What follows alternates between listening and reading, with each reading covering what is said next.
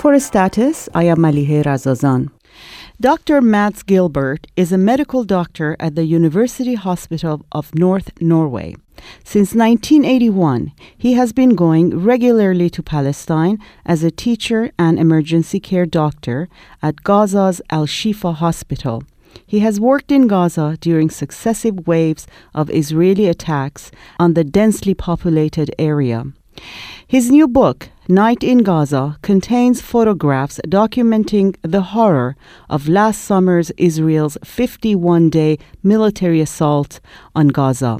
I spoke with Dr. Gilbert about his new book, Night in Gaza, and the state of the public health in the Gaza Strip. A few years ago, we interviewed a labor representative about a remarkable anti-Israeli strike at one of Norway's most important ports. Dock workers had simply refused to service an Israeli ship. The first time this had ever happened in Europe. So how do you explain the relatively progressive approach to Israel-Palestine issues of Norway and Sweden, which was the first country to recognize Palestine as an independent state? What makes these two countries more independent, or does it, in their policies towards the Middle East? Is it a better informed population, independent media, less Zionist influence? How do you explain this? Norway and Sweden certainly are different. Norway has actually developed from being one of the most pro-Zionist countries in Europe to being, as you say, a very pro-Palestinian country. And I think it's actually based on a multitude of factors. I was brought up with the pro-Zionist narrative, totally. In school, at home. I come from a quite progressive home, very active mother. And she always told me that we had to support Israel because they had made the desert bloom. They had the socialist experiment with the kibbutzes. They were the dispossessed. It was Holocaust, everything. And, you know, Norway provided the heavy water for the Israeli nuclear bomb. And we were selling warships to them. You still are selling. We're selling M25 weaponry. And we are providing fuel for the Hellfire rockets, and it's a shame. Mm-hmm. And with the other hand, we're delivering the Nobel Peace Prize. So there is, as always with the powers, there is a huge double standard. But then in the 50s, Norwegian UN soldiers, peacekeeping soldiers with the blue beret, started to go to Gaza, and then later to Lebanon. And then from the mid-60s, there was a growing pro-Palestinian solidarity movement in Norway. I myself volunteered to go to Israel in 1967. To work in a kibbutz. To work in a kibbutz, because the Israeli embassy issued this appeal to Norwegian youth. And I volunteered because I thought it was sort of international solidarity. And that was the first time, to be honest, that I heard about the Palestinians. Because I was, you know, told this by a mentor of mine, Ebba Wergeland. And so I didn't go. And I became member of the Norwegian Palestine Committee. And then what we have done over all these years is to send people to work in the diaspora, in Lebanon in particular, in Rashidiyah and in Beirut. By you mean Norwegian people and activists? Norwegians, young Norwegian solidarity workers, often quite uneducated, often not very knowledgeable about the situation. And I think that going to occupied Palestine, going to the diaspora, is the strongest way of understanding that this is not a difficult conflict. This is a difficult occupation. It's not at all difficult to understand what's going on. It's an apartheid system, it's a colonial politics, and it is actually so brutal you hardly believe it when you're not there. So I think over all these years, 20, 30 years, that young Norwegian people, and gradually also more adult, go down there, come back, tell the story about what they have seen. Gradually this liveful Zionist narrative has been pushed back and has been replaced by a more realistic picture of what the Palestinian story is all about and what this occupation is all about. And then we've had, you know, the attack on Beirut in 82. We've had the 4 attacks on Gaza. And we have been many people traveling. There has been lots of doctors and nurses and psychologists and dentists and ambulance paramedics. And all of them, good people, good-hearted people, not necessarily very political, but they come back and say, we don't want to accept this. We don't want the world to be like this. And then gradually this matures in the population. And then came 2009, Cast-led. And I think that was sort of a turning point where people really could see what was going on, the massive killing, the injustice. And of course, there were two Norwegian voices there, Dr. Erik Foss and myself. People very much identified with us and felt that we were there by proxy for them. So how are Palestinian rights activists treated in the media there?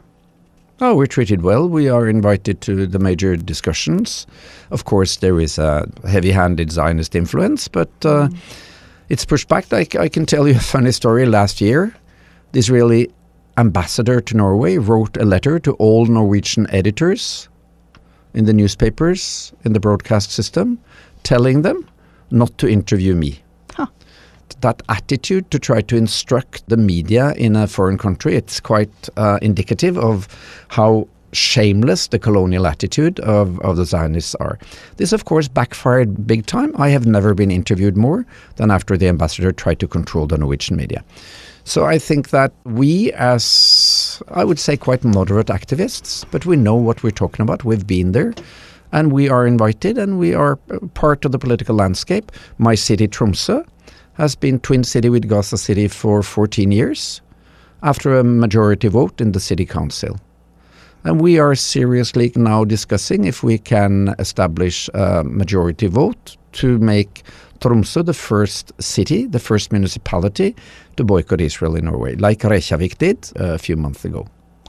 Talking about suppressing the message, you have been going as a physician. You have worked in a number of war zones, places like Burma, Angola, Afghanistan, as you said, Lebanon in 1981.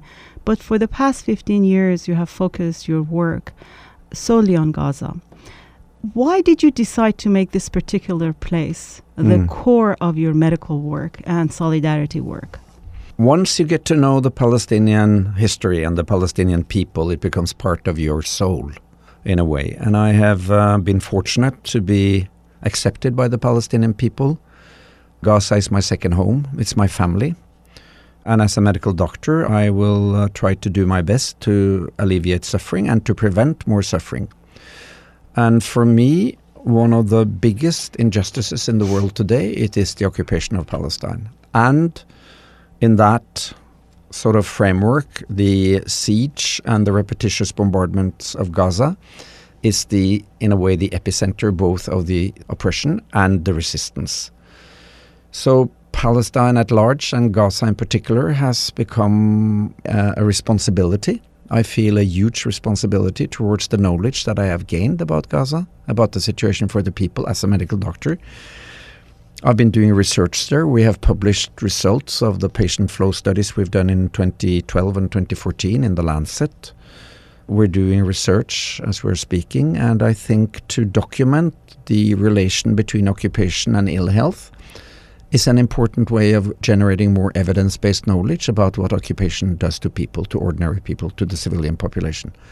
So that this knowledge can be used as a tool to prevent and to try to stop other situations where military occupation and bombardment is used as a quote-unquote mean to solve a situation, a political situation. I mean, come on, the West have now been using brutal military sanctions and siege of Iraq, of Iran, of Libya, of Afghanistan, Syria, the latest example of how this massive military, industrial, political complex is using the most brutal types of arms to obtain their goals of geopolitical control on the one hand and massive profit on the other hand. And we need to do more to understand how disastrous these military campaigns, occupations, bombardments are for public health, for humanity. That's also why I am so dedicated to Gaza, because Gaza is by and large much overlooked because it's silenced in the mainstream media, in the Western media. And the Israeli impunity is so overwhelming that you're almost not allowed to talk about it without being punished. That's part of the reason why Palestine and Gaza is so close to me. In some way, it has been ground zero since 2006. As I said, you have been going to Gaza for 15 years now, and you were there for 2 weeks in the summer of 2014. And you tried to return there a few months later, I think in November of 2014, but you were denied entry by Israel on, quote, security ground they also imposed a permanent ban on your entry into Gaza. You have been an outspoken critic of Israel, describing its action in Gaza as, quote, state terrorism at the highest level. And the last time, 3 days after the assault began, when you were trying to cross an Allenby Bridge to go to Gaza, you said, I had been warned that I might not be let in by the Israelis, but a $100 VIP border pass with a special shuttle driver made the crossing surprisingly easy. But you were banned after your last trip. Were you surprised? And did you think that eventually you're going to be banned from going to Gaza? It was just a matter of time. I have to answer that at two levels. If I look at it from the Israeli point of view, from the point of view that they want to control the flow of information, the description of the realities on the ground, they want to maintain their grip of international media. It was only a matter of time before they would try to stop me. This is not the first time they've tried to stop me. During the attack in 2009 and also during the last attack, I got threats through very high-level channels that I had to get out because my life was in danger. So at that level, at a sort of pragmatic, analytical level, well, they exercise their powers as they see it fit in their interest, so they would stop anybody from conveying the realities on the ground.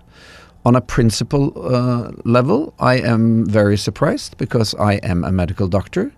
I don't support Hamas, I don't support Fatah, I don't support any political fraction in Palestine, nor do I support PA. I support the Palestinian people and their right to resist occupation. And I am a humanitarian worker, and as any doctor, I have to side up with my patient. And I have to think in terms of preventive medicine. The only prevention that can sort of limit the suffering in Gaza is political solutions to lift the siege, to stop the bombing, and to end the occupation. I'm an outspoken person when it comes to these medical, political subjects. But should that disallow you from going to help people in a situation with all the misery that is in Gaza? Of course not.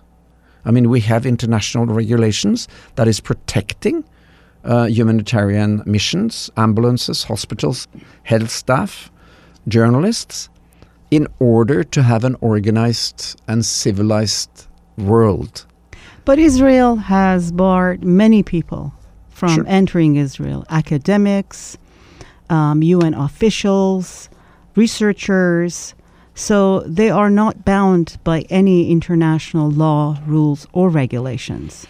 That's why I say that Israeli impunity is one of the largest moral, political, and ethical challenges of our time. This impunity goes far beyond any limit. If you look at what the Israeli government have been doing in Gaza the last 4 attacks, 2006, 2009, 2012, 2014, it is just unbelievable that there has not been imposed a single sanction against them. So this impunity, as you rightly say, it makes them probably believe that they are above the law. Nobody is above the law. Everybody has to respect the law, and in particular, the humanitarian laws and the laws of conflict and war, the Geneva Convention and the Hague Convention. Israel does not.